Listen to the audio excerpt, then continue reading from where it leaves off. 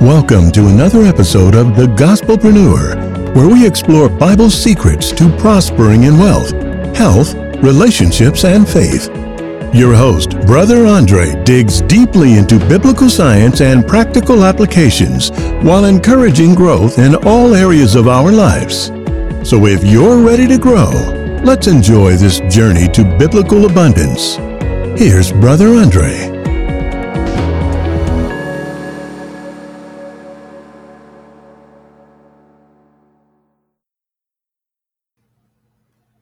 All right, that's going there. We have that going. Podcast is recording. Sometimes you wish you had an audio team so everybody can do all these different things. But we will work with what we have. How's everyone's week? Any testimony you'd like to share? And you can raise your hand. I'll put you on the screen. You can share your testimony that way if you like.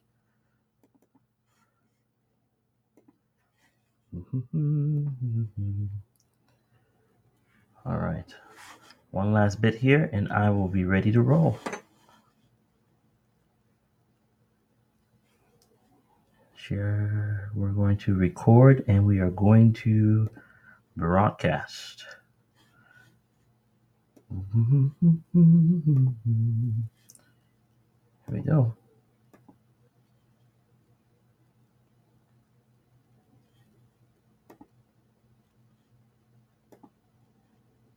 All right.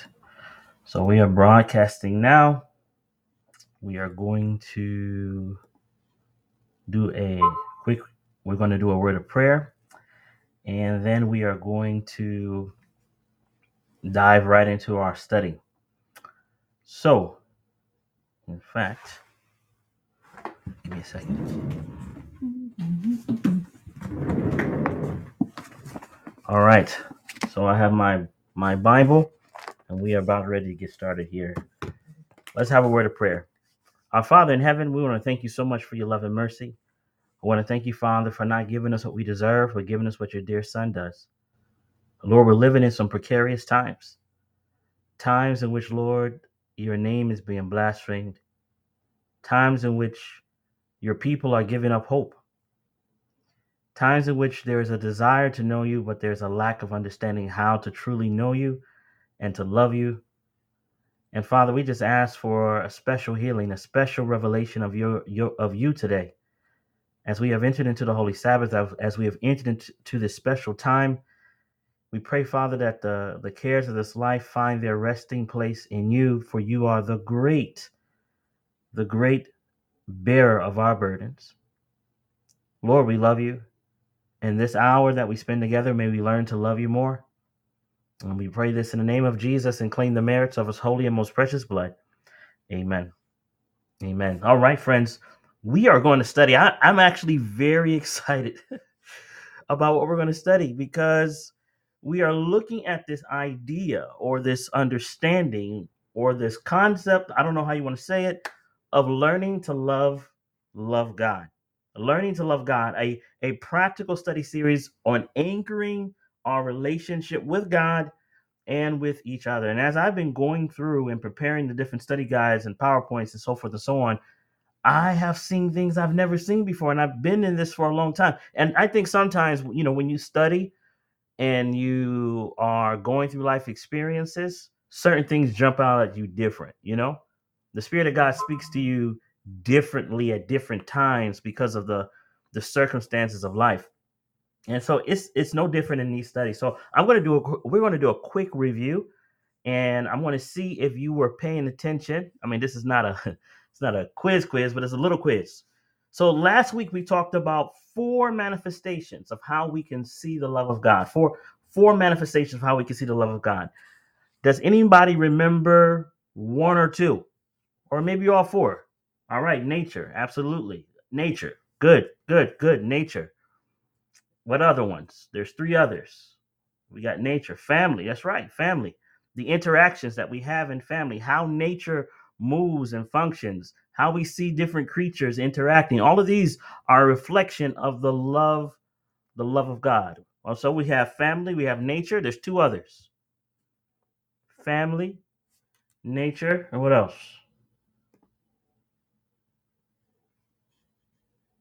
God's word. That's right. That's right, Sister Q. God's word. And you cannot go without the word of God to see and understand what the love of God is. So, absolutely, God's word. And I'm going to do the last one, which is the word made flesh, right? So, Jesus Christ is the manifestation of the love of God. Without Jesus, the purity of that love cannot be seen because nature is corrupt, families are corrupt. The word of God has in its physical form. There's limitations here still, but the word of God made flesh, no limitations, perfect reflection of the love of God. It is absolutely phenomenal. And my friends, I hope this week you took extra time to spend in nature, extra time to observe how family units function and flow. I hope you spend extra time in the Word of God looking at those stories that were reflective of God's undying love for us. And I pray that you spent time with Jesus throughout the week in its entirety.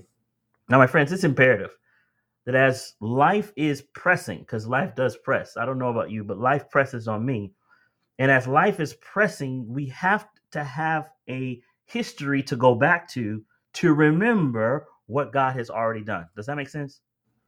Like you have to have a past experience to help you anchor in your present circumstance. Because sometimes the present circumstances are so overwhelming that you could lose sight of God. And that's what we don't. We don't want to lose sight of God, right? We don't want to lose sight of what he has done for us.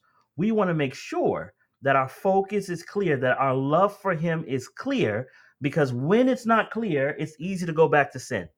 It's easy to go back to that which is good. Now, today we're going to do some practical breaking down of how this relationship works and our condition in the process.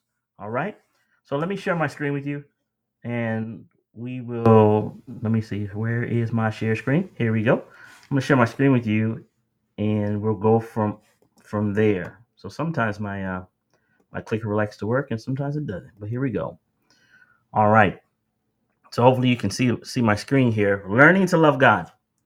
Learning to love God. And I'm treating myself. I'm talking to you as a believer in the faith, but I'm going to treat myself like I don't know.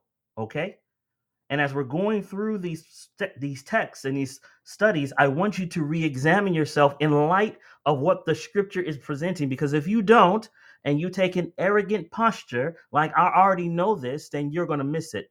And you're going to find yourself walking right out of the faith in Jesus. So I want you to act like you don't know. In other words, take the position of a child as we're reading the scriptures, as we're bringing out these principles. And I promise, even the simplest point, if accepted, will be profound in helping us make better and right choices. So let's go a little further in our study today.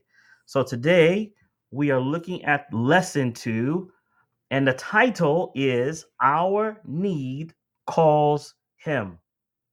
Our need calls him. Subtitle: We can't save ourselves. We need Jesus. It's not optional. It's not a part-time thing. It's not just I show up on Saturdays at church.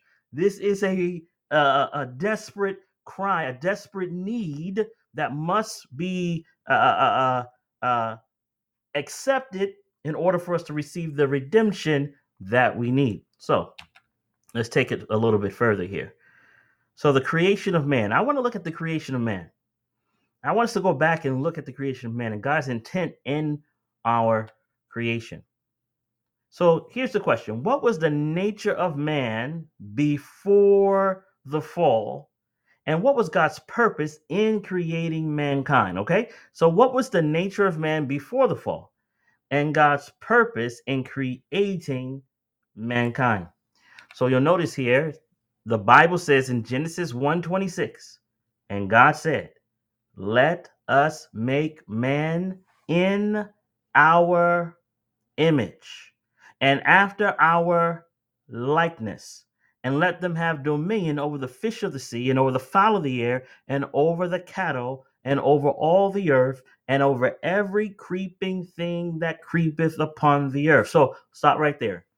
First point that you need to pay attention to, and those of you who are watching on Facebook, and you probably can't see the screen as far as the Bible verse is concerned, but here is the idea. When mankind was made, he was not made randomly like a bird or a fish. He was made in the image of God. He was made in the likeness of God. And Genesis 1:27 says, "So God created man in his own image, in the likeness of God created he him, male and female created he them." Okay, so let's break this down. We're made in the image of God, male and female, both made in his image. Now, if we don't get that locked in our minds, then we're going to try to be something that we are not. You see, we were made to be like the Most High, not the way Lucifer wanted to be like the Most High. No, not that way. But I'm saying the character, the reflection of that love of God. I always ask this question. I've preached so many times all over the world, and the one question I ask: if there was one word that you could use to describe God, that you only had a one chance to do it, what word would you use to describe him? And most people, most times, 96% of the time, I get the answer: God is love. Right? Wouldn't that be your answer? 1 John 4:8. He that loveth not knoweth not God, for God is love. So when God makes man, he makes him in the image of love. And in the image of love, love has dominion of the fish over the fish of the sea, and over the fowl of the air, and over everything that creepeth upon the earth. So we're made in this image from the beginning. From the beginning. In Genesis 5:1, it says, "This is the book of the generations of Adam in the day that God created man. In the likeness of God made he him." So man is created in the likeness of God. Verse 2 says, "Male and female created he them, and blessed them, and called their name Adam in the day when they were created." So here it is. God makes male and female and calls their name Adam in the likeness of God, in the image of God. Powerful thought. I want you to keep it in mind because we're building something here. So when we read this quotation, I want you to lock it in. I want you to see it in your own mind. I want you to see it, not just this image that's on the screen that we're made in his image. I want you to remember that you were made in God's image. When Adam came from the Creator's hand. Now listen to this. When Adam came from the Creator's hand, he bore in his physical, mental, and spiritual nature a likeness to his maker. So here man is created in the image of God, formed and fashioned after the person of God, not just spiritually. See, when I was younger, I just thought spiritually, not just mentally. I figured, yeah, man was made in the image of God mentally. We can grow and be like him. But did you know that physically, when man was made, we were made physically like God? Now, of course, over these multiple thousands of years, humanity has found a way of being deformed. But my friends, our original state was a reflection of the very image of God. Body, mind, and soul. To me, my friends, phenomenally deep. That is deep. Absolutely amazing. How is it that when man is created, he's created in the image of God, he's created to look just like him, body, mind, and soul? Let that sit in your soul for a minute. Let that sit in your mind for a minute. What does that mean? I'll tell you this. I'll tell you one thing it means that it's not necessarily part of my study right now, but I'll tell you this. That means the devil hates anybody that looks like, sounds like, talks like, has a mental capacity like God. It frustrates his soul to see it. He's threatened by it. Think about it. He's threatened by it.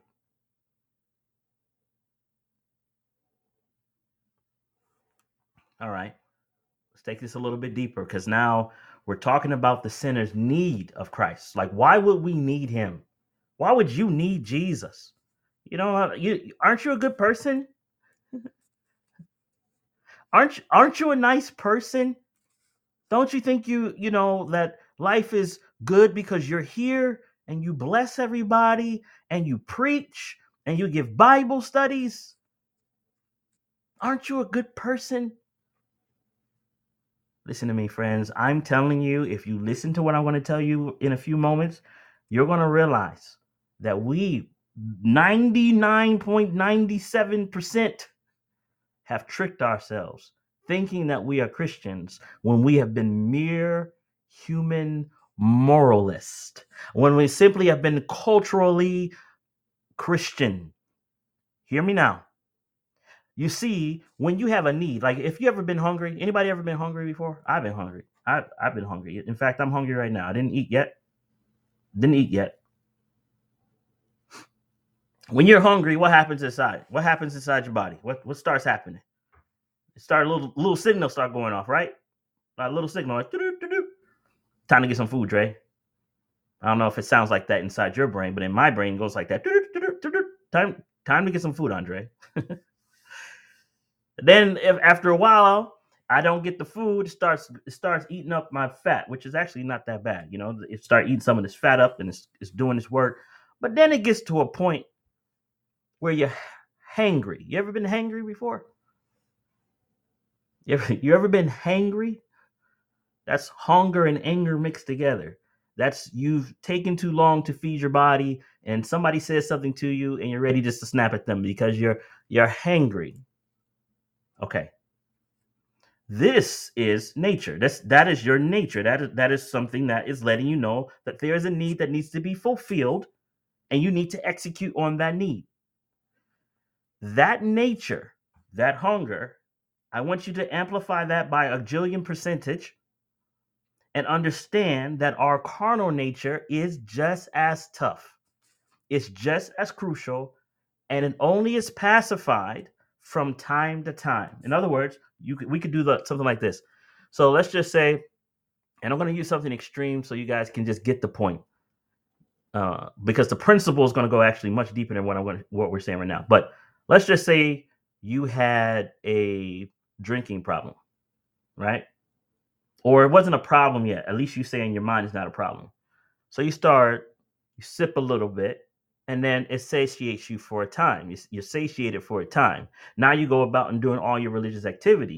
You're preaching and giving Bible studies. You're going to church. You're a deacon or deaconess, and because you satiated that carnal beast for a little while, you seem like you're normal because the carnal beast has been tamed, right? And now you're just going around and you're doing nice things, and now you're covering up the carnal beast there every once in a while. A little sip here, a little sip there, a little sip here, a little sip there. Now, mind you, that beast is growing. You see, the trick of the devil is to get us to think that we can control the beast. Are you following? The trick of the devil is to get us to think that we can control the beast, when in reality, my friends, if we are not being transformed in the image of God, the carnal nature will have domination. It is natural. I hope you're listening with me. It is natural to do wrong. It is natural to gossip. It is natural to backbite. It is natural to do those things which are wrong. Now, let's go a little further with this. I want you to pay attention. My friends, tonight, somebody, including myself, can be delivered tonight. Or whenever you're listening to this. Whether you're listening on podcasts, whether you're doing Facebook, whether you're listening right now, someone can be delivered from bondage tonight. That's right. It definitely can be applied to sins of the heart. We're going to go into this thing. We're going to go into this thing, my friend, because when we deal with it proper, there will be more Christians than the tagline Adventist, the tagline Episcopalian, the tagline Catholic, the cultural Christian. When we deal with it the way we're supposed to deal with it. Okay? So watch what we're going to do. So I'm going to go back and share my screen. And let's see here. All right, here we go. So watch.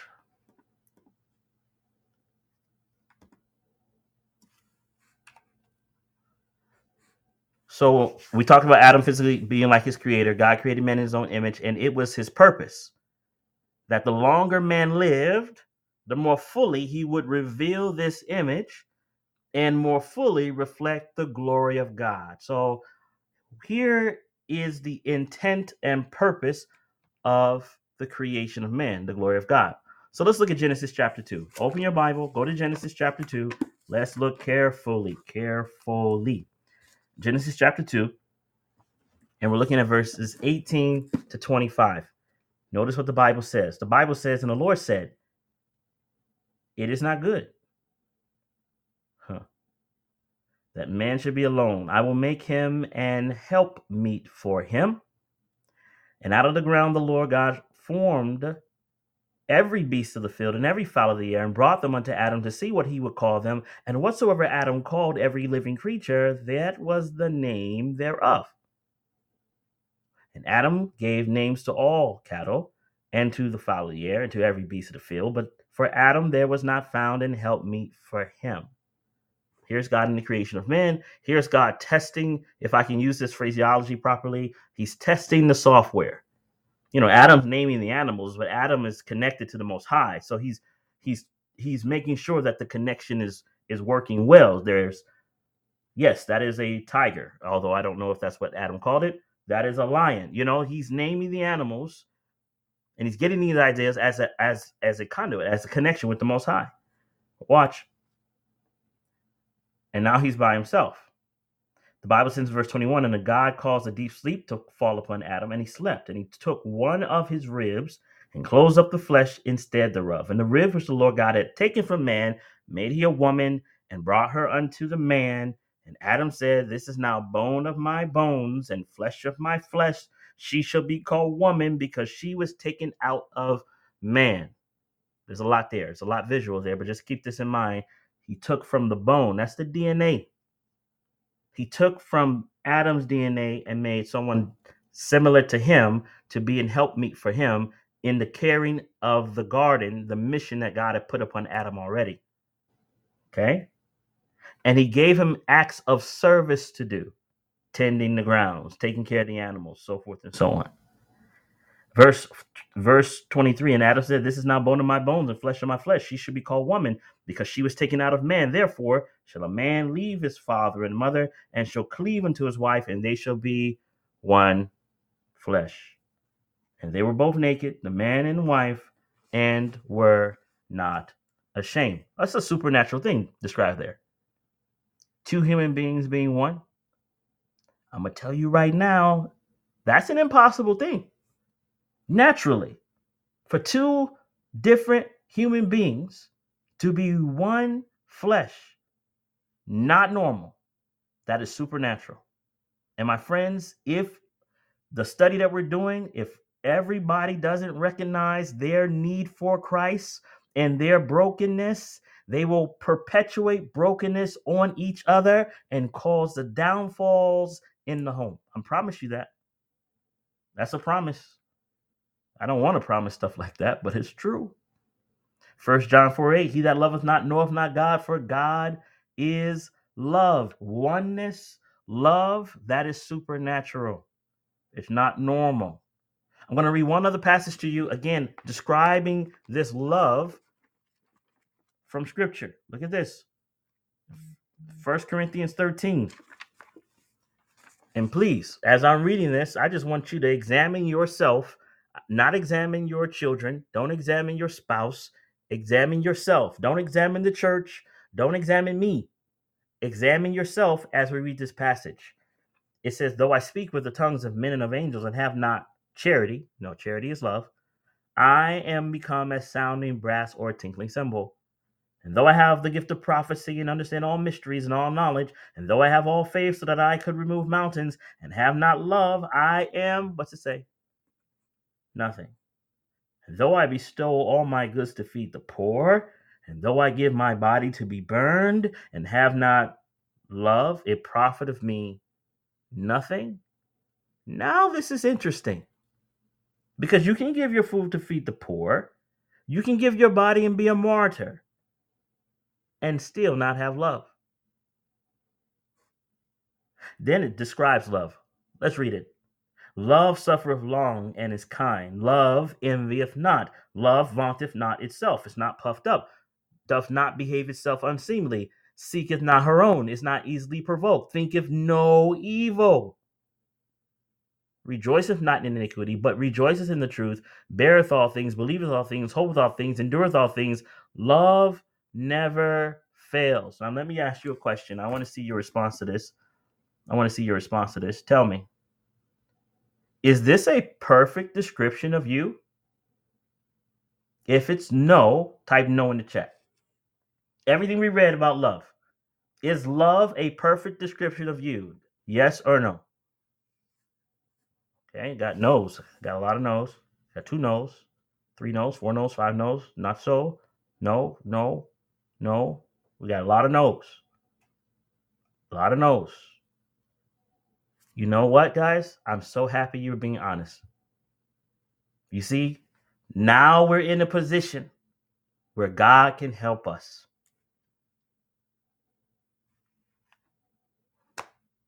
Now we're in a position where God can help us. You see, everything that's been described here as love is not me. Everything there. Love is suffereth and is kind. I suffer and be kind at the same time. And maybe even outwardly, I might look like I'm being kind outwardly, but inside, I might be like, I want them to disappear. I want them to burn up. You follow what I'm saying? So there has to be a supernatural work that God does from the inside. This is not something that you and I can do. This is not something all your veggie eating is going to do. Your attending Saturday church service is going to do. Your Wednesday night prayer meeting is going to do. Every time coming to Friday Bible study, it's not going to do it. It's not going to do it. There has to be a supernatural intervention in order for us to be saved. And there's so much falsity in our Christian walk that everybody thinks they're okay when few have truly experienced the power of the gospel. The sinner's need of Christ. When you're hungry, you feel it like it's clear. It's time to eat. When you're thirsty, you start saying, oh, I got to get some water. Huh? I got to, my lips are dry. My tongue is feeling a certain way. Those are indications that you're thirsty. So what would be, and I haven't gone into it yet, but I would be curious to see what your answers would be. What would be some indications that you are in need of Jesus? Give me some indications. Like when you're thirsty, when your body needs hydration, your tongue starts feeling a certain way. When you're hungry, your stomach starts growling. In the spiritual sense, what would be some indicators that you need to press closer to Jesus? Give me something. Give me something in the chat. What would be some indicators that you are in need of Jesus?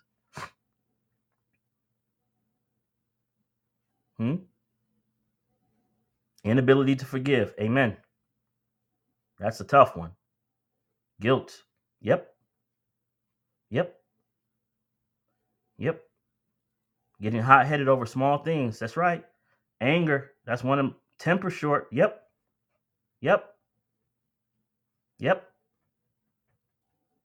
Emptiness. That's right.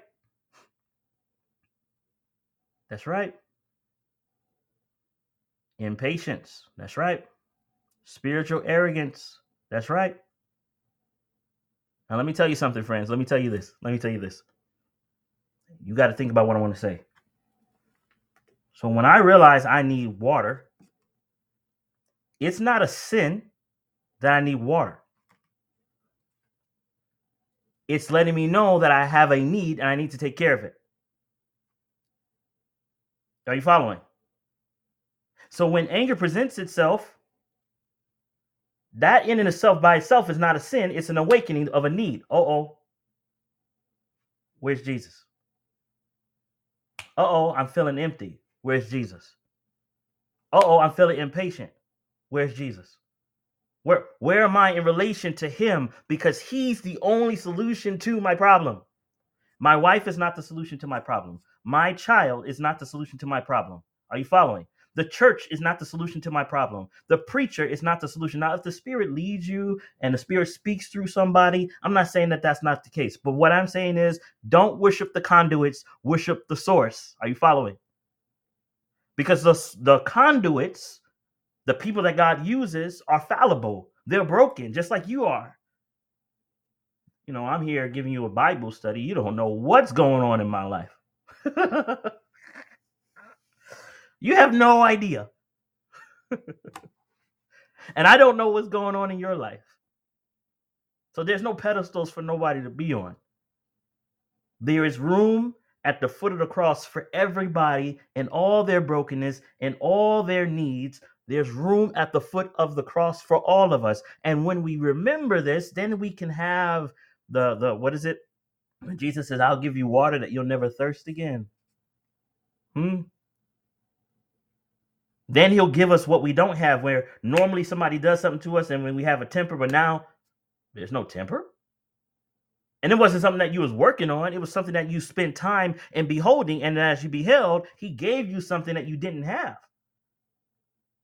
The emptiness that was there is no longer empty. You're full. And you're like, where did this come from? Where did this fullness come from? In him is fullness and joy. Where is it coming from? It's coming from the source. He is the source. You are not the source. Your spouse and children are not the source of happiness. And let me say this. Happiness is a fleeting feeling, almost like a butterfly that floats through the air, and you'll never really catch it. It's not something to be sought for. Happiness floats. It goes, doo, doo, doo. But what does happen is you find rest in Christ and happiness is given. Peace is given. Joy is given because it's found in a person, Jesus Christ the righteous. I hope you're following.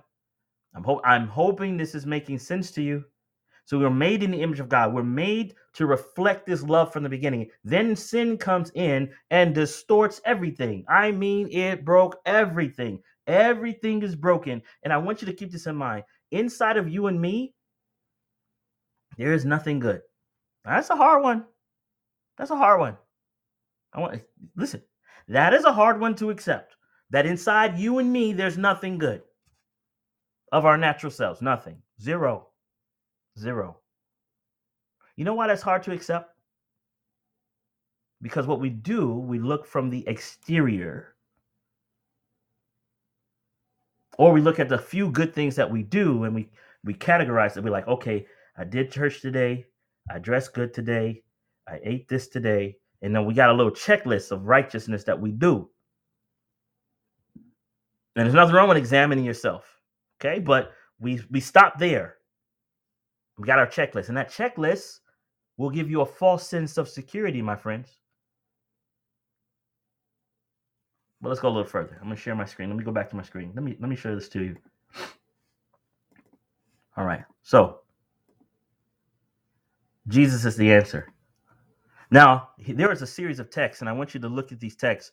In John chapter 1, go to John chapter 1. John chapter 1, verses 1 through 3. John chapter 1, verses 1 through 3. The Bible says, in the beginning was the Word. And in the beginning was the Word, and the Word was with God, and the Word was God. And the same was in the beginning with God. All things were made by him, and without him was not anything made that was made. So the Word is God. We know that John 1:14 says, and the Word was made flesh and dwelt among us, and we beheld his glory. The glory is of the only begotten of the Father, full of grace and truth. This is talking about Jesus, the Word made flesh. 1 Corinthians. Go to 1 Corinthians. 1 Corinthians chapter 1, verse 24. Listen to this. 1 Corinthians chapter 1, verse 24, the Bible says, "But unto them that are called, both Jews and Greeks, Christ," pay attention, friends, "Christ, the power of God and the wisdom of God." Christ is the power of God and the wisdom of God. So you have John says that Jesus is the Word, and that Word created all things. First Corinthians says Christ is the power of God and that he is the wisdom of God. It's powerful. Powerful. Yes, we'll get you those slides, no question. In fact, last week I was supposed to send you guys the slides, and I forgot to put in the email. So in the new email coming next week will be PowerPoints for this and for last week, and the lesson for last week and this week coming. Okay? All right, cool. So Christ is the wisdom of God. Christ is the power of God. Christ is the word of God. Colossians, go to Colossians. Colossians. Look at this. Colossians chapter 1, verses 15 through 17. Watch what the Bible says. Colossians 1, 15 through 17. The Bible says, "Who is the image of the invisible God?" Wait. So who's the image of the invisible God? This is talking about Jesus. Jesus is the image of the invisible God. It says, "The firstborn of every creature, for by him were all things created that are in heaven and that are in earth, visible and invisible, whether they be thrones or dominions or principalities or powers. All things were created by him and for him. And he is before all things, and by him all things consist." I need you to pay attention to what's happening right here. Are you paying attention? This passage is highlighting something that John chapter 1 highlighted. John chapter 1 said that Christ, being the Word, created all things. Right? Christ being the Word, he created all things. By him, all things consist. Now, Colossians is saying the same thing, but it adds something. It adds a few things that you may have missed in the broader context of John 1. But so in the broader context of John 1, watch what it says now. Colossians chapter 1, it says, "For by him were all things created that are in heaven and that are in earth, visible and invisible, whether they be thrones or dominions or principalities or powers." Thrones, dominions, principalities, and powers. When I say Jesus Christ is Lord, right? When you and I say things like this, and I don't even know how to say what I want to say right now. Let me think it through a little bit further here. When I or you say Jesus Christ is Lord, that he's King of Kings and Lord of Lords, that he's the creator of all things. When we talk like that, and then we realize that he's not just the creator of all things and he's Lord of Lords, but he's our Lord, he's our King. We have access to him. There's nothing in our experience that he's not touched by. There's nothing in our experience that he doesn't have influence and control over. Then I can rest in a power like that. Are you following what I'm saying? I have a big brother, you know. I don't have a real big brother in life, but in this sense, I have a big brother. I have someone that's a supernatural and is interested in me and taking his time from the throne above and is interested in my circumstance and interested in your circumstance. You yourself don't have to be burdened without him knowing that he's there with you. You're not bearing this alone. Now, when I say that, I say this in the context of this also. When you and I realize our need, and then we realize who we're dealing with and the access that we have, then what that does for us is says, I don't have to give up because I'm broken here. I don't have to throw my hands in the air because I have messed up here. I don't have to stop being a Christian because I have all these issues. You know what? I have all these issues. That's why Christ came. You follow what I'm saying? Like, I have all these issues. We like to cover our issues with right behavior, which is the wrong behavior to do. I have problems. I have issues. Somebody says, some folks don't. There was a statement made earlier, and it was in regards to the sins not being outward, but being inward, right? And when the sins are inward, nobody knows about that. That's almost like the Pharisee. Now, we like to use the Pharisee to say that he was self-righteous because he was bombastic and, judgmental. And the majority of us are judgmental from the inside.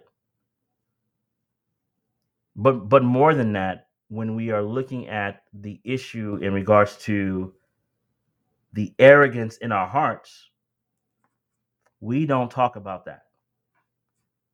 We'd like to talk more about what kind of music is being played in the church. We like to talk more about the apostasy that's happening over here, over there. We want to talk more about the sister that's not doing this or that. But spiritual arrogance, spiritual pride, we don't deal with that. We like to debate. We don't deal with the real problem. The issues of the heart. The issues of the heart. Well, we haven't even got to the meat of this yet. Watch this, friends. Hold on here.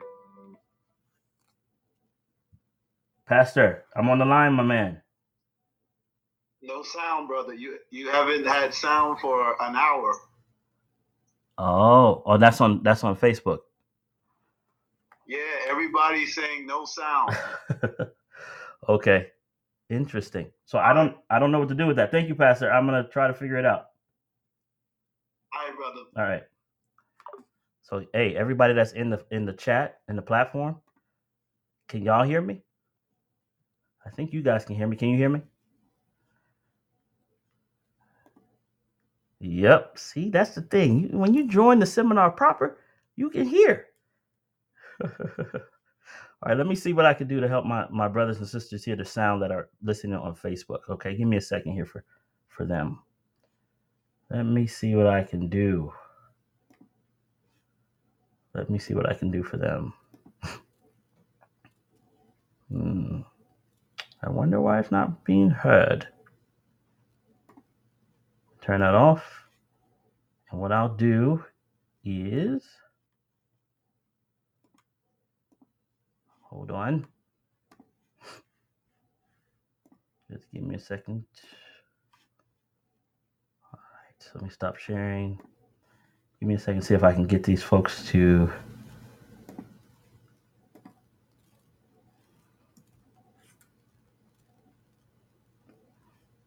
go live.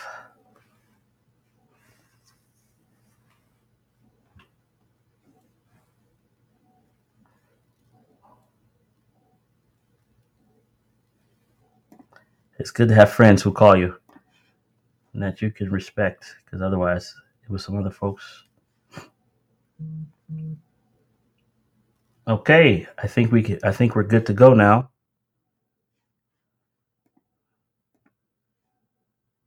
Got it.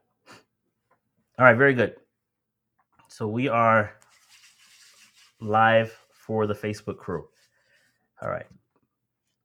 So those of you who are just hearing me now on Facebook, my apologies for the lack of sound. Not sure what happened there, but we are broadcasting now via Facebook and we're good to go. So I would encourage you, those who did not hear the previous part, it is being recorded on my podcast right now. We are also recording it directly on my,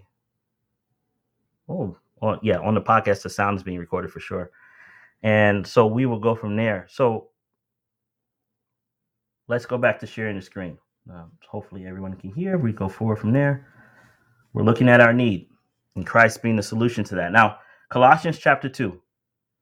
Colossians chapter 2, and we are reading verse number 3 and verse number 9. Colossians 2, verses 3 and verse number 9. The Bible says, in whom are hid all the treasures of wisdom and knowledge. So in whom? In Christ are hid all the treasures of wisdom and knowledge. Verse 9 says, for in him dwelleth all the fullness of the Godhead bodily. So I need you to wrap this in your mind.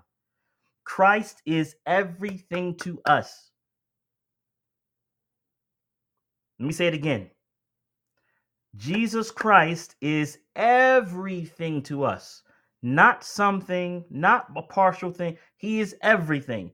If you are going to church and all you're doing is debating doctrine and you're not talking about the person of Christ, the wisdom of Christ, the power of Christ, the love of Christ, the sacrifice of Christ, the life of Christ. If that does not bring joy to your heart and mind and soul, you are speaking vain things. Remember, 1 Corinthians chapter 13. Though I have the gift of prophecy, though I feed the poor, though I do all these things and have not love. But love is not some mystical feeling. Love is embodied in a person. Who's the person? Jesus. That's the person. Jesus is the person. If you don't have him, you don't have anything. If you don't know him, you don't know anything. If you're not spending time with him, if you're spending more time with your spouse than you are with your Lord, you are wasting your time. If you're spending more time with your children than with your Lord. Now, you can do both, right? You can spend time with the Lord and with your family. You can walk with the Lord all day long. The point is, you must make sure that you're connected, because if you're not, I promise, my friends, right now, the devil's doing sniper work. You know what sniper work is, right?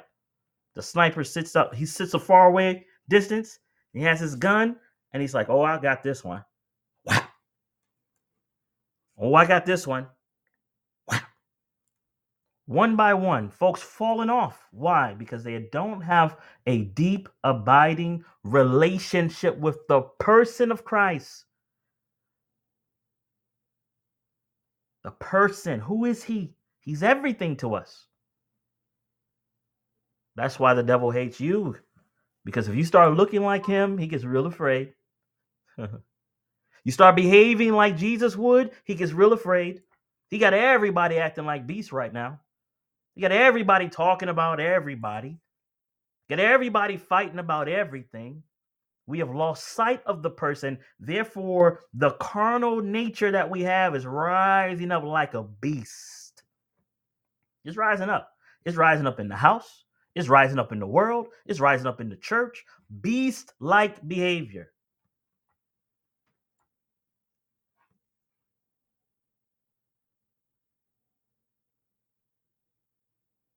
So how do we deal with this? I'm gonna press it further. No one's getting away from this tonight unless you just get off the line, But we're gonna press this further. You ever had an apple before? Now here, let me open the chat. Let me look at the chat. I'm gonna ask this question. So, apple or ice cream? And don't be a joker. I don't need any jokers today. I need some real people. So no jokes, okay? Apple or ice cream? Ice cream being, it could be vegan ice cream. I don't care what kind of ice cream it is. Ice cream or apple? Which one is more nutritious for you? Go ahead and type in the chat. Apple or ice cream? Okay, I got an apple. Apple, much healthier. Yep, apple. Apple. Yep. Some people are afraid. They'll be like, apple pie, Andre. No. I'm talking about a real apple versus ice cream. Now, I don't know if you've ever done this. Now, I've done this before. Okay? I've done this before. I have, on purpose, eaten ice cream. And then, after eating ice cream, I've eaten an apple. Now, I don't know if you've ever done that, but let me ask you. And apples normally, one of my favorite apples is the Honeycrisp apple. The other day I had a cosmic apple. I never heard of a cosmic apple. I went to the store and there was a cosmic apple. I was like, let me try that out. And it was good. But have you ever done that before, eating ice cream and then right after eating the ice cream, you ate an apple? Have you ever done that? Just type yes or no if you ever done that. You ever done that? Done anything like that? No? Okay. I'm gonna give you an experiment that you could do on your own. Okay? Dr. Perry, you've done it, huh? Yeah. So, Dr. Perry, tell me something. How did the apple taste after you ate the ice cream? Because normally apples are good. Eating in the right context in the right times, apples are good. But if you eat ice cream, which is that refined sugar, that stuff that's processed in the store, and you then go try to eat the apple, that apple's not going to taste good at all. You can't, as Dr. Perry says, you can't taste the sweetness at all. This is what sin does. Listen to me. Sin is like you eating ice cream and then trying to go back and eat an apple. And when you go out and try to eat that apple, no good. So this is why we have problems trying to study our Bible. Huh?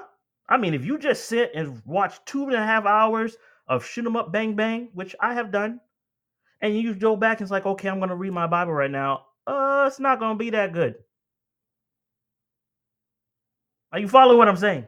Even though the apple is healthier, even though the apple tastes good, even though the apple will bring more nutrients to your body, if you go try to eat the apple after you've already partaken of the ice cream, you're not going to enjoy it. So that's why people say, "Oh, I don't want to be a Christian." Well, yeah, because your taste buds need some changing. So this is the good thing about God. This is the good thing about God.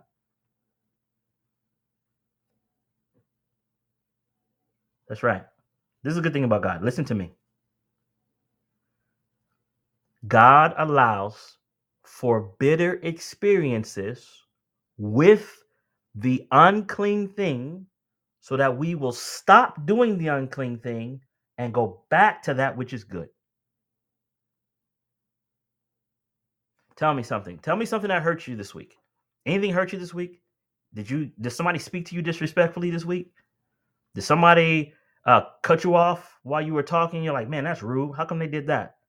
Did somebody call you a name? Was there an argument that you got into? Did you realize that you had COVID this week? Did you get sick from something this week? All those negative things that are transpiring are like a wake-up call to say, hey, the life in which we're living right now is not the life that God wants ultimately. Remember I talked last week about pain being a design from God to awaken us. It's a warning sign. Something greater is still going to come if you keep going this way. It is a warning. You see? I'm going to show you something. I'm going to show you something else. Somebody said too many things distract us from the Bible. That's right. Tons of things distract us. Tons of things. Sin causes a distaste for that which is good. Watch this, friends. Listen to this quotation. It says, sin not only shuts away from God, but destroys in the human soul, watch this, both the desire and the capacity for knowing him. I'll read it again. Sin not only shuts away from God, but destroys in the human soul both the desire and the capacity for knowing him. Now, my friends, let me stop sharing my screen for a second. How many of you have ever got up in the morning and you're like, okay, I want to have devotion. And then you're like, I don't really want to have my devotion. You ever had that? I have. Or you know that, you're supposed to do something good. And then you're like, I don't want to do that today. I want to kind of just I want to do me. I just want to do me. You ever see these things are like when you are thirsty, it's like a signal in your body. It tells you I'm thirsty. It's a signal. Whenever you start feeling that way, it's a signal of a need. So if you have ever ignored a need, you ever heard a clanking in your car, a little something's happening in your car, but you're like, don't worry about that. We're just gonna keep driving. I've done that before to my detriment. It's the same thing. When you start feeling the lack of desire, when you start seeing that your capacity for knowing God seems to be limited, that is when you know you need him more. And you need to press in. Don't press away. Don't give in to that feeling. There is a need that is being presented to you. You must acknowledge it, and you must go to the source for your remedy. If you don't, the problem will compound. And I know about all sorts of compounding problems. I smile, but man, I'll tell you the truth. Through sin, the whole human organism is deranged. Let me put this on the screen so you can see it. I don't just want to read it. You got to see this. I'm telling you, this quote made me shiver. Sin not only shuts away from God, but destroys in the human soul both the desire and the capacity for knowing him. Through sin, the whole human organism is deranged. The mind is perverted. The imagination corrupted. The faculties of the soul are degraded. Mercy. There is an absence of pure religion, of heart holiness. The converting power of God has not wrought in transforming the character. The soul is weak, and for want of moral force to overcome, is polluted and debased. Question, do you believe that?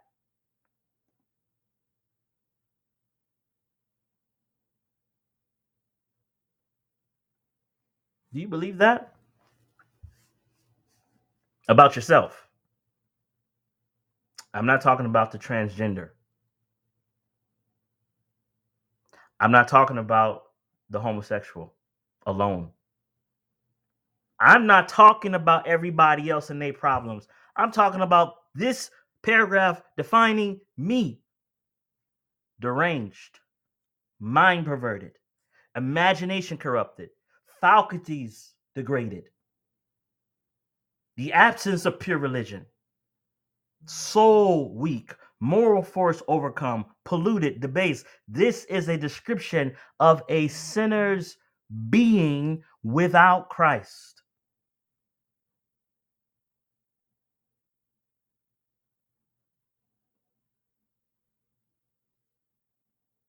This is bad. You see, we have to paint the picture as what it is. We have to paint the picture as bad as it is, because if we don't paint it bad as it is, then we won't understand how good we have it in Jesus.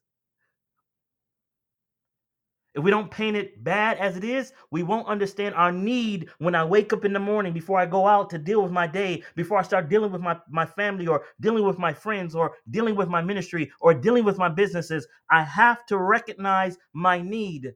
My source of hope is not in myself. My source of hope is not in my church. My source of hope is not in any other mortal being. My source of hope is in Jesus Christ the righteous.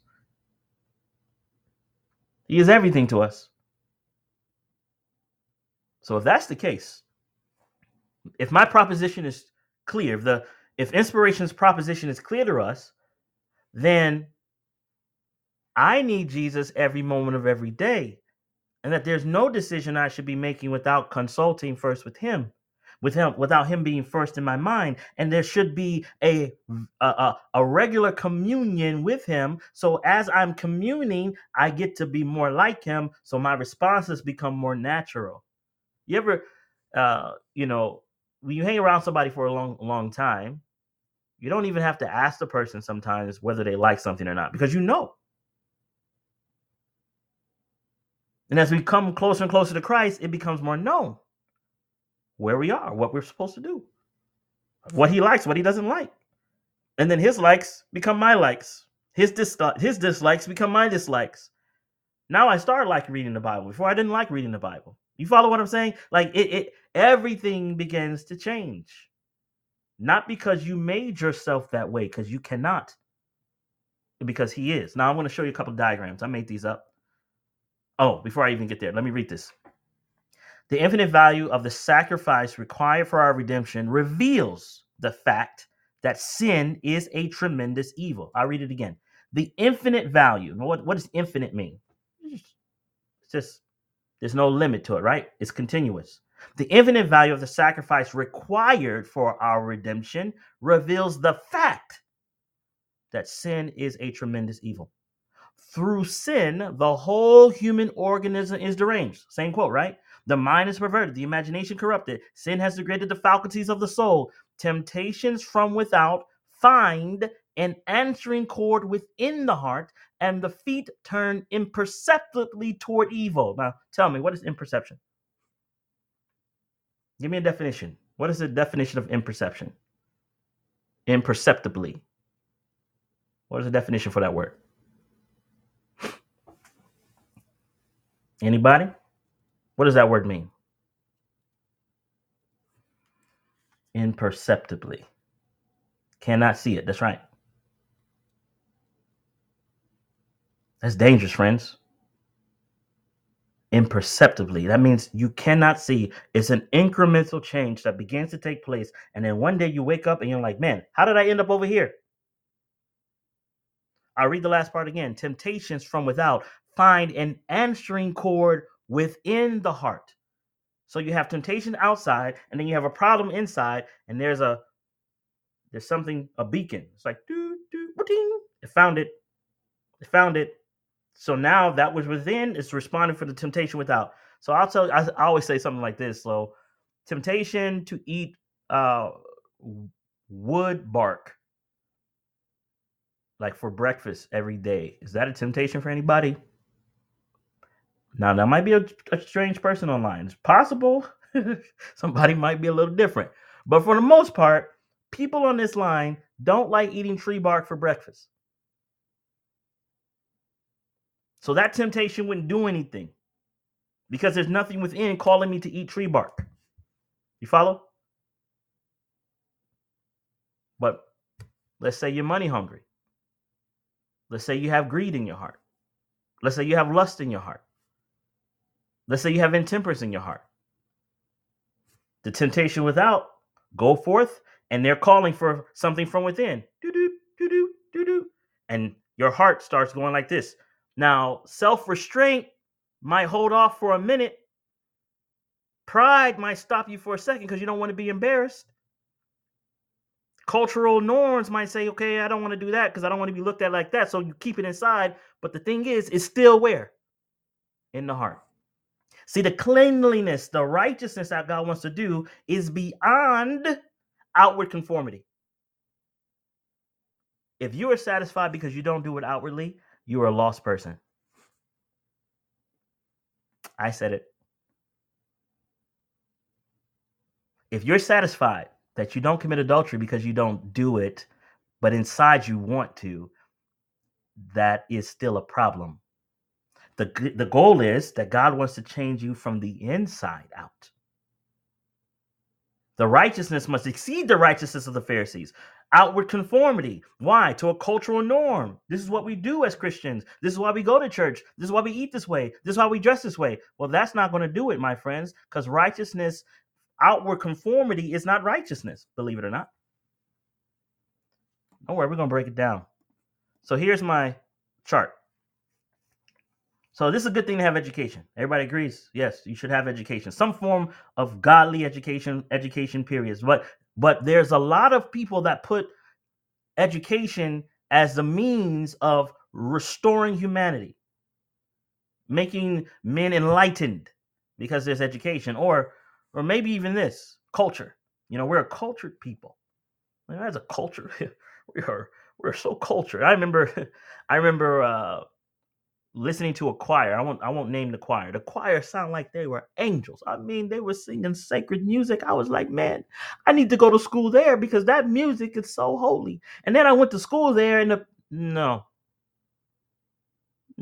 they're cultured. No, just because you play an instrument don't make you holy. You speak a refined language doesn't mean you're holy. And look, culture. What about exercise of the will? I am disciplined. I will not eat that. I will not go there. That's not good enough either. What about this one? Human effort. Now, all these are good to have. You should be educated and cultured, and you should exercise your will, and you should put forth human effort. But guess what? There's a greater power that must be given to you. And right now, if self is in the center of any of this behavior, it is for nothing. It is for nothing. Self is a problem. And self being the controlling factor of any behavior, whether it looks good or bad, is danger zone. So let's look at it again. Education, culture, exercise of the will, human effort. But my friends, there must be a new element. There must be a supernatural element brought into the human nature because the human nature is corrupt. The human nature goes backwards. The human nature doesn't know how to submit to God. I don't know how to give away my guilt. I don't know how to give away my sorrow. I don't know how to give away my pain. There must be a supernatural power. Who is that power? Christ. Now, wait. Remember, Christ is the power of God and he is the wisdom of God. If he has residence within, I tell you the truth, there's no power that can take you. There's no sin that will corrupt you. There is nothing. But the thing is, we don't give Christ permission to be here because we trust in our education, our culture, our discipline. We replace Christ with these things, not realizing that we still have corrupt self within. Go to John 3. Go to John 3. John 3. And someone asked, is this being recorded? So it's now being recorded on Facebook. I thought it was recording before, but it wasn't. And I didn't push record for the Zoom. So we have half of it video being recorded. All the audio is recorded.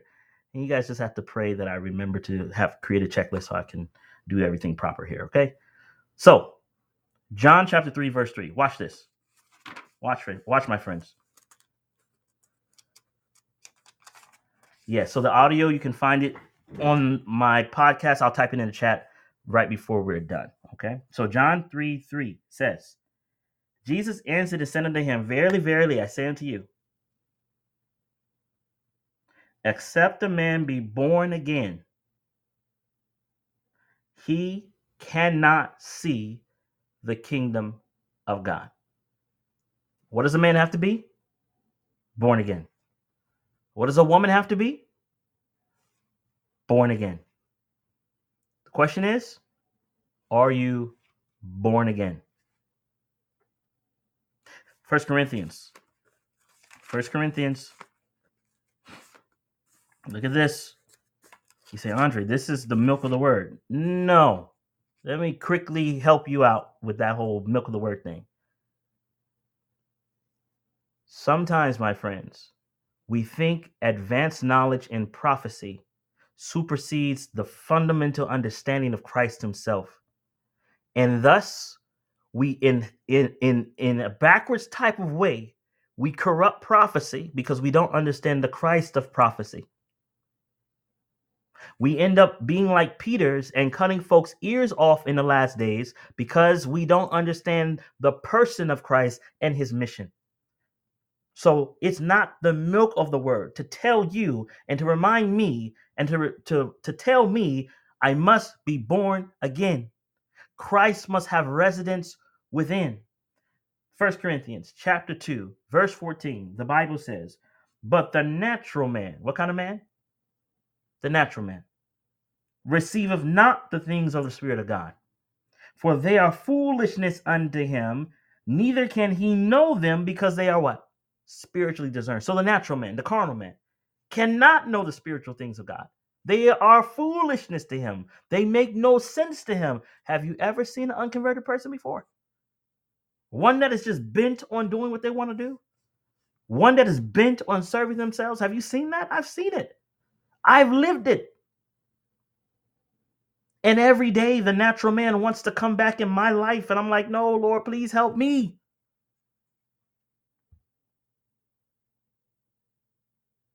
So if the natural man cannot understand the things of God, that tells me our condition is such that I must have an outside power. John, go back to John chapter 3. Look at verse number 7. John 3 and verse 7.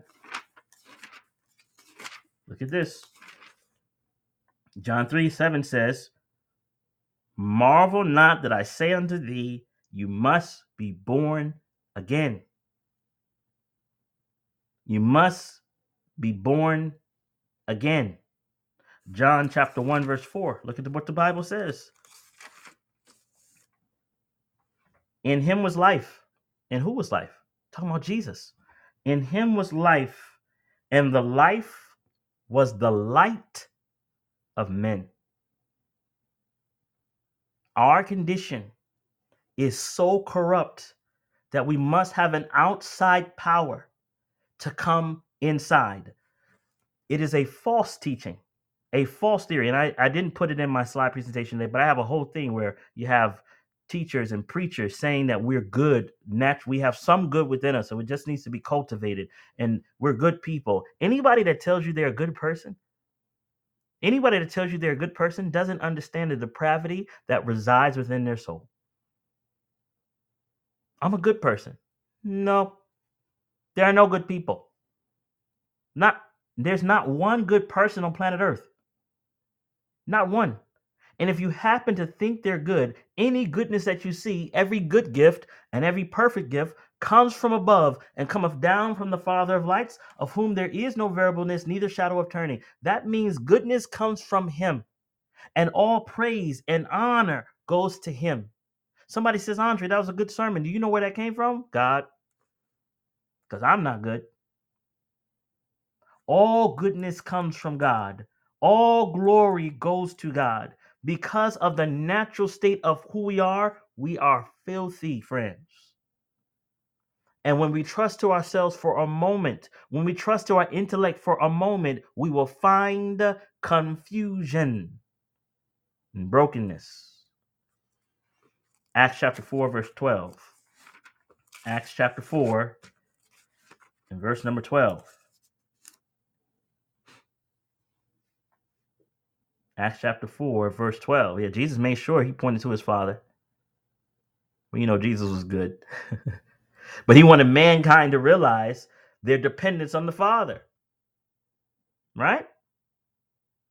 Look at Acts chapter 4, verse 12. The Bible says, neither is there salvation in any other, for there is none other name under heaven given among men, whereby we must be saved. No other name. So there's a supernatural work that comes into the heart. There must be new desires, new purposes, new motives that lead to a new heart. You say, Andre, how often does this need to take place? My friends, I say every day, every moment of the day. Dependency upon God is the way to go. That's the way to go. If you don't know how to swim, and that's me, So if you know that you don't know how to swim, and you get in the deep end of the pool, and you don't have a safeguard or some type of vest on, you're going to drown. Am I right? Like if you don't know how to swim, and you get in the deep end of the pool, and there is no lifeguard, and there is no safety vest, and they don't have no floaty cushion thing, and you get in that water, you're going to drown. This is the same thing for being a human being on planet Earth. If you go out there and you're not resting in Christ moment by moment, you're going to drown. I'm going to drown. We don't have it in us to do good. And I'm talking about good from the heart good. Notice this now. Self. Now, self will do a lot of strange things, and I want to make sure I hammer this point home. Self will do law keeping. Self will break law. Now, oftentimes when we think of breaking the commandments of God, we think of these things like immoral living, meaning having sex outside of marriage, or smoking or drinking. We think of those things because those things clearly are wrong to us. But we don't think of these things as being wrong. Let me show you. Being a chaste virgin, you can be a chaste virgin and still be lost. You can be a total vegetarian, still be lost. You can dress modestly and still be lost. You can be immodest and lost. You can lie and be lost. You can tell the truth and be lost. You say, Andre, what is going on? You know what the problem is in this picture? The problem is self. The self will dress modestly so that the church doesn't say anything. Self will tell the truth. And they will tell the truth not because they love the truth, but they want to gain favor in telling whatever is the truth, right? You could be a total vegetarian and not kill animals and eat good and still be lost. You know why? Because you're doing it for some selfish motive. Maybe you just want to be, physically attractive, or you just want to. It's selfish. Selfishness is the problem. Selfishness is the issue. Somebody says, are you telling me I'm selfish? Yes, I am saying you are selfish. I am selfish. So what do we do? You see? Now, what if I stopped telling lies, and I stopped doing immoral living, and I stopped eating food that has blood in it, and I stopped doing all those things? Do you know that the chair that you're sitting in right now, or the couch that you're sitting on right now, it doesn't lie, it doesn't cheat, it doesn't commit adultery, it doesn't bear false witness, it's still not righteous. Righteousness comes from the Most High, and Christ must find his way into your heart. So no longer would it be self, but it will be Christ that reigns within. And as Christ reigns within, then yes, you'll tell the truth. And yes, you will be a chaste virgin. And yes, you will eat things that are good for you. And yes, you will dress modestly. But none of these things come before Christ. And if you're judging your goodness by what you do or don't do, you still are in confusion. I hope you're getting it. If you're getting it, say I'm getting it. Tell me you're getting it, because I can't tell. I can't see your faces. So I need to know that you're getting it. Do you get it? Somebody said yes. All right. Getting it. Amen. Need you to get it. Need you to get it. Yes, we're getting it. Good. Good, good, good. We got to get it. We got to get it. Because if we don't get it, we're going to go to church tomorrow and we're going to think we did something good. And we're going to take some type of spiritual righteous check mark and say, oh, I went to church. Oh, I ate this vegetarian diet. Number one question. Do I love Jesus? Does he have my heart? Does he have my mind? Does he have my soul? Do I love him? And do I understand him? And there's going to be a sweet revelation, my friends, as you and I walk and start talking about him more, and start listening to his word more, and start meditating on his word more. There's going to be this love that is created, not forced. There's so many people forcing themselves to be Christians right now, and they're hating their whole experience. I cannot think about this, friends. God says, we need to feed the poor. Or he says something like, do good to those that despitefully use you. And the whole time you're holding your peace and you're trying to do right things. And inside you're building up resentment. And then all of a sudden you're like, yo, I can't stand this anymore. And you want to box people in the face. You want to throw people out the church. You start getting all these feelings that come because what's happening? You are living a righteous life in your natural state and you are not able to sustain righteousness. It is not yours. It has to come from someone else. And people are burning out. They are dying out because they're seeking to be Christians without Christ.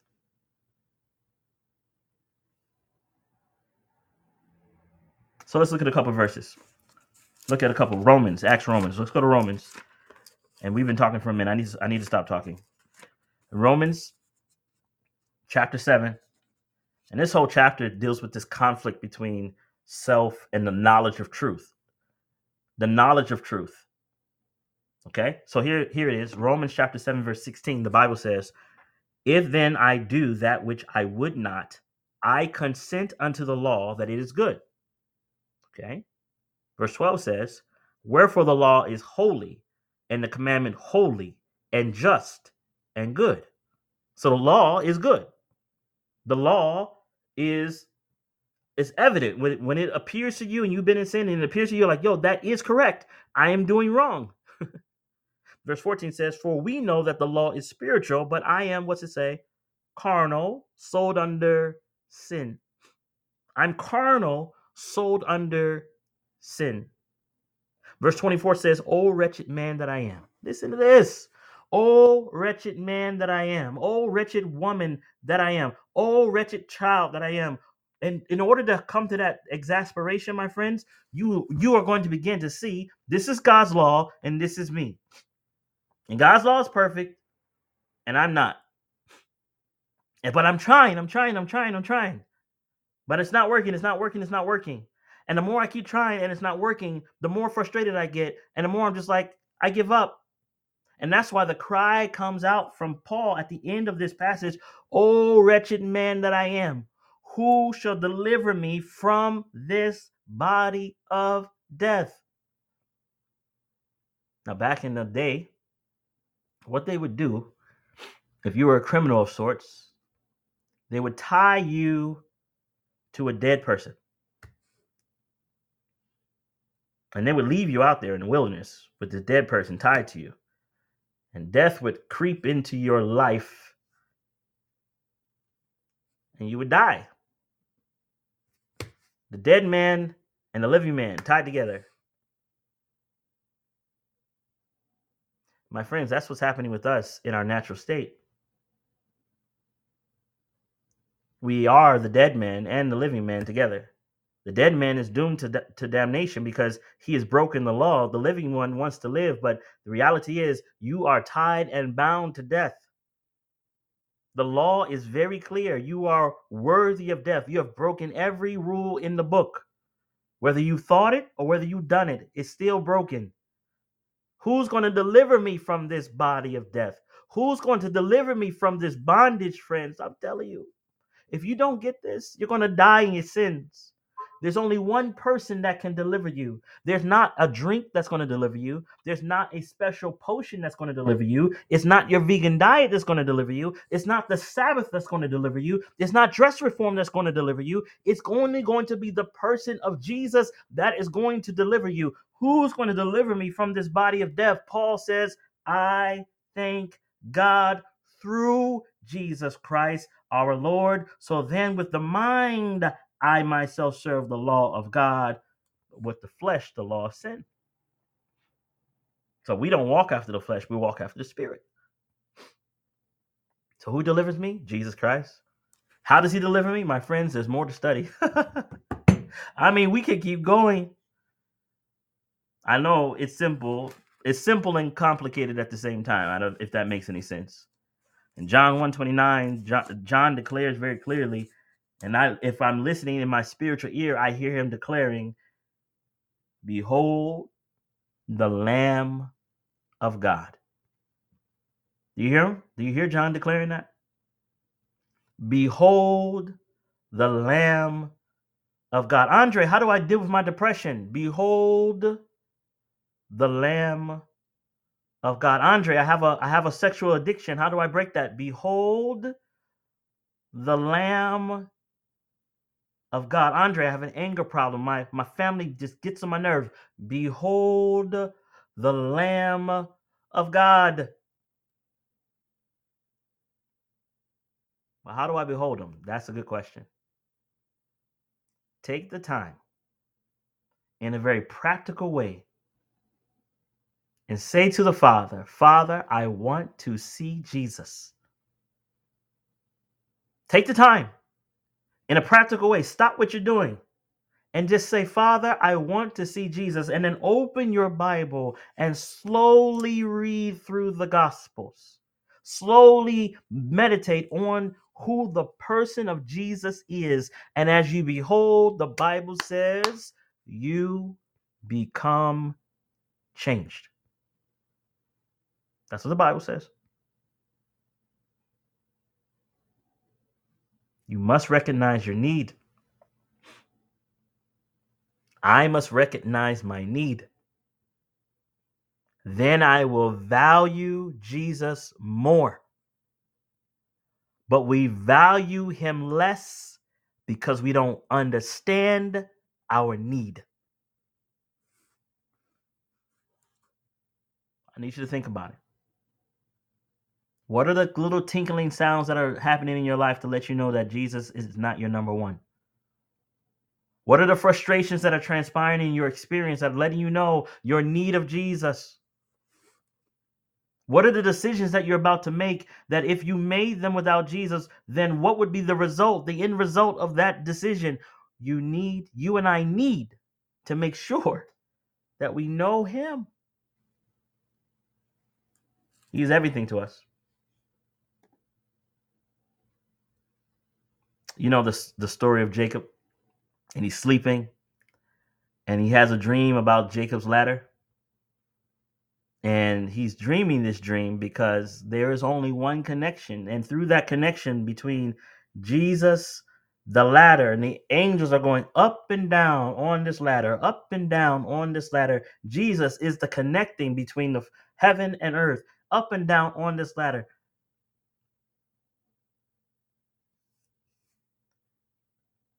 He's everything to us. In John 1:51, he says, and he said, verily, verily, I say unto you, hereafter you shall see heaven open and the angels of God ascending and descending upon the Son of Man. Jesus himself equated himself to Jacob's ladder. He's everything to us. John 14:6. Let's wrap this up. John 14:6. It says, Jesus said unto him, I am the way, the truth, and the life. No man cometh unto the Father but by me. No man comes to the Father but by me. There's no other way but through Jesus. There's no other connector but through him. Don't stop on the periphery of external change. Let him come all the way in and change you from the inside out. Don't stop on the periphery of cultural norm. Let him come all the way in and change you from the inside out. Please. Even now, he's offering that opportunity to you and to me. Jesus is that great connector. He is our provider. He is everything to us. A restored spiritual life, a sound symmetrical experience is the result. The result of what? Of an acceptance of the great gift of Christ. The noblest faculties of the soul are thus made one with God. He who receives Christ by faith has the blessedness and joy of an eternal life. So I say to you, if you have guilt, then accept Jesus. If you have shame, then accept Jesus. You have an anger problem, then accept Jesus by faith, by what the word declares. And if you accept him by faith, he then gives you what you don't have. But if you have Jesus, you have everything. If you have Jesus, my friends, you have everything. Now, right before I came on, I came across this quotation. I said, I have to read it to you, whether you like it or not.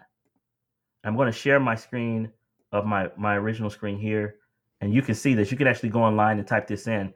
And I just typed in faculties, right? The faculties of the soul, because I'm doing a whole study on faculties of the soul at some point. But I typed it in, and it came across this. My friends, you got to hear what this says.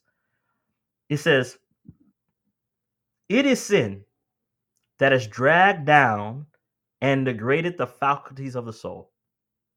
But through faith in Jesus Christ, our Redeemer, we may be restored to holiness and truth. All who would learn of Christ must be emptied of human wisdom. The soul must be cleansed from all vanity and pride and vacated by all that is held in its prepossession. And Christ must be enthroned in the heart. The constant strife in the soul that results from, what's it result from? Selfishness and self-sufficiency must be rebuked, and humility and meekness must take the place of our natural self-esteem. Are you getting that? I'm reading that I'm like, there's a lot of science to what she's saying. I am pained beyond measure when I see men and women professing the name of Christ and yet manifesting not the Spirit of Christ, for I know that they are dwelling in what kind of delusion, my friends? Fatal delusion. Mercy. Many are satisfied with a mere semblance of religion, and they have no experimental knowledge of the virtues of Christ, not vital connection with Jesus. They listen to the most searching presentations of truth, but make no application of the truth to their own soul, because they are clothed with the garment of self-righteousness. Every salutary impression is warded off with the thought that they are Christians, and that the close searching appeals are not meant for them. Mercy. The most solemn message from the great teacher through his delegated servants is lost upon them. Why? Because they do not see the need of any such warning or appeal. They have not come to the point of realizing, what don't they realize? That they are sick and in need of a physician. Christ said, they that are whole need not a physician, but they that are sick. Now, my friends, you can read the rest in your own time. This is taken from some letters, manuscript 102, 1893, paragraph 3 and 4. But where it's found, it really doesn't matter. The point is the truth. The question is, do I believe what inspiration said about my condition? If you believe what inspiration says about your condition, I want you to type, I believe. Type it in the chat. Type it in the chat. If you believe what inspiration says about your condition, type I believe in the chat. Type it in the chat. Yep. Yep. Yep. Yep. See, my friends, if you believe, and I believe, then there's hope for us.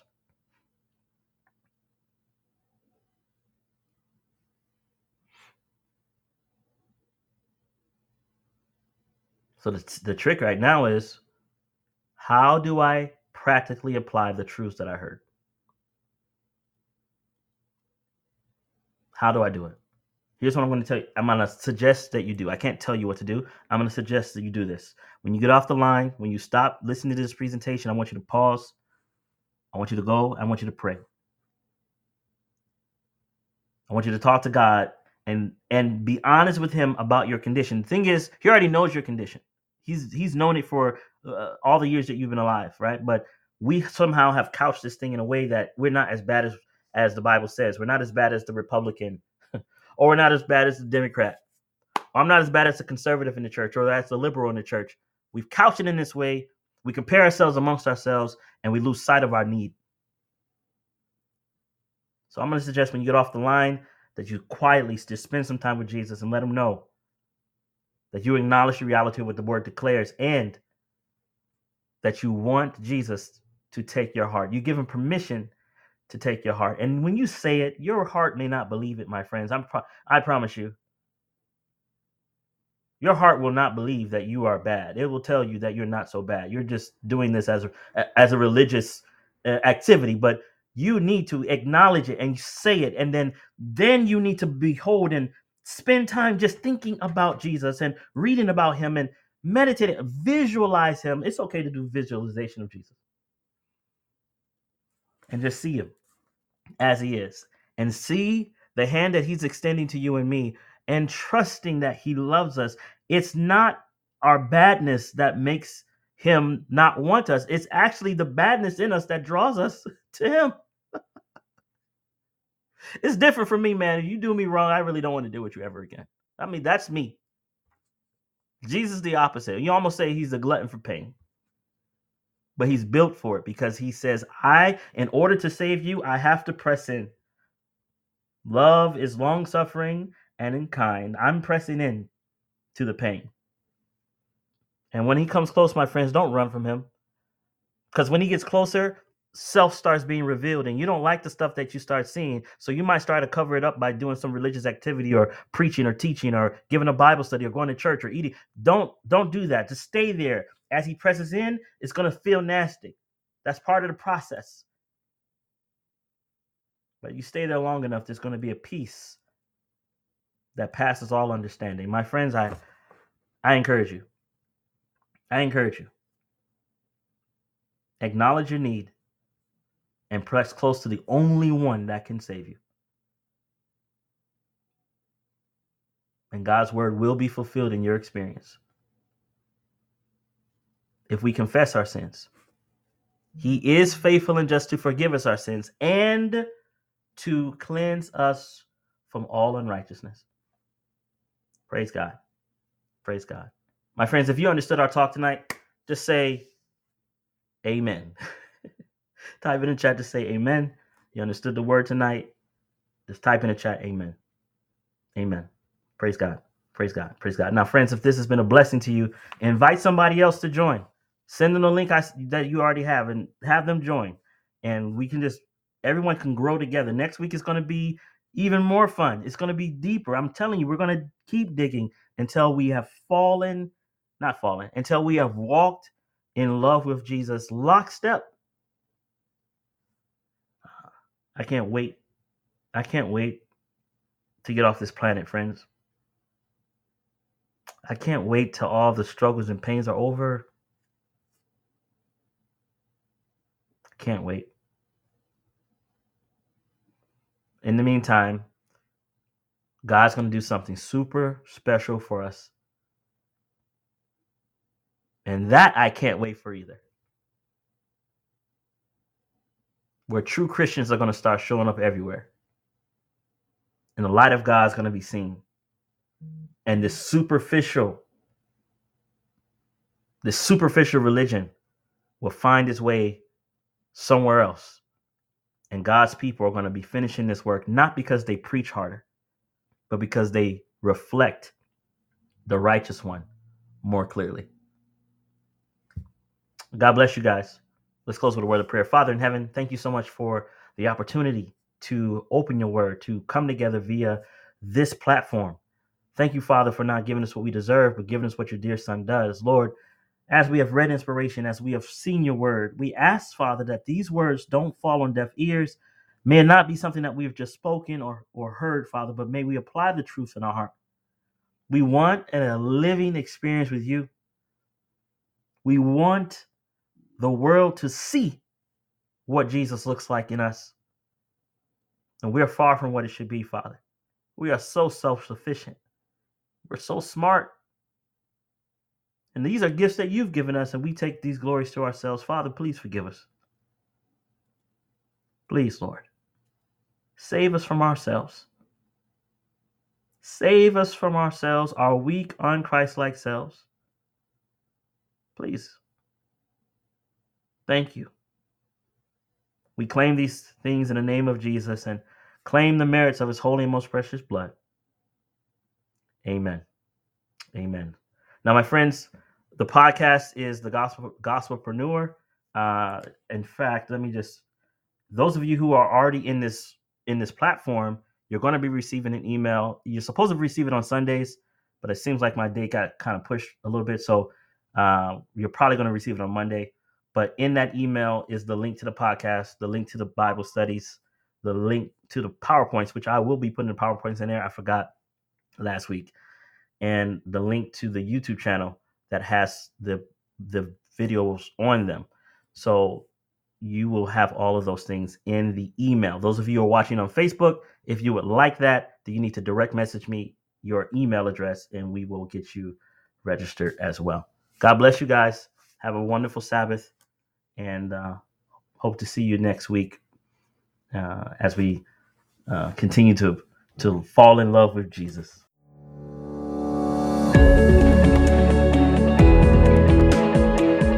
This concludes another episode of The Gospelpreneur. Be sure to subscribe and share with your friends so we can all grow together.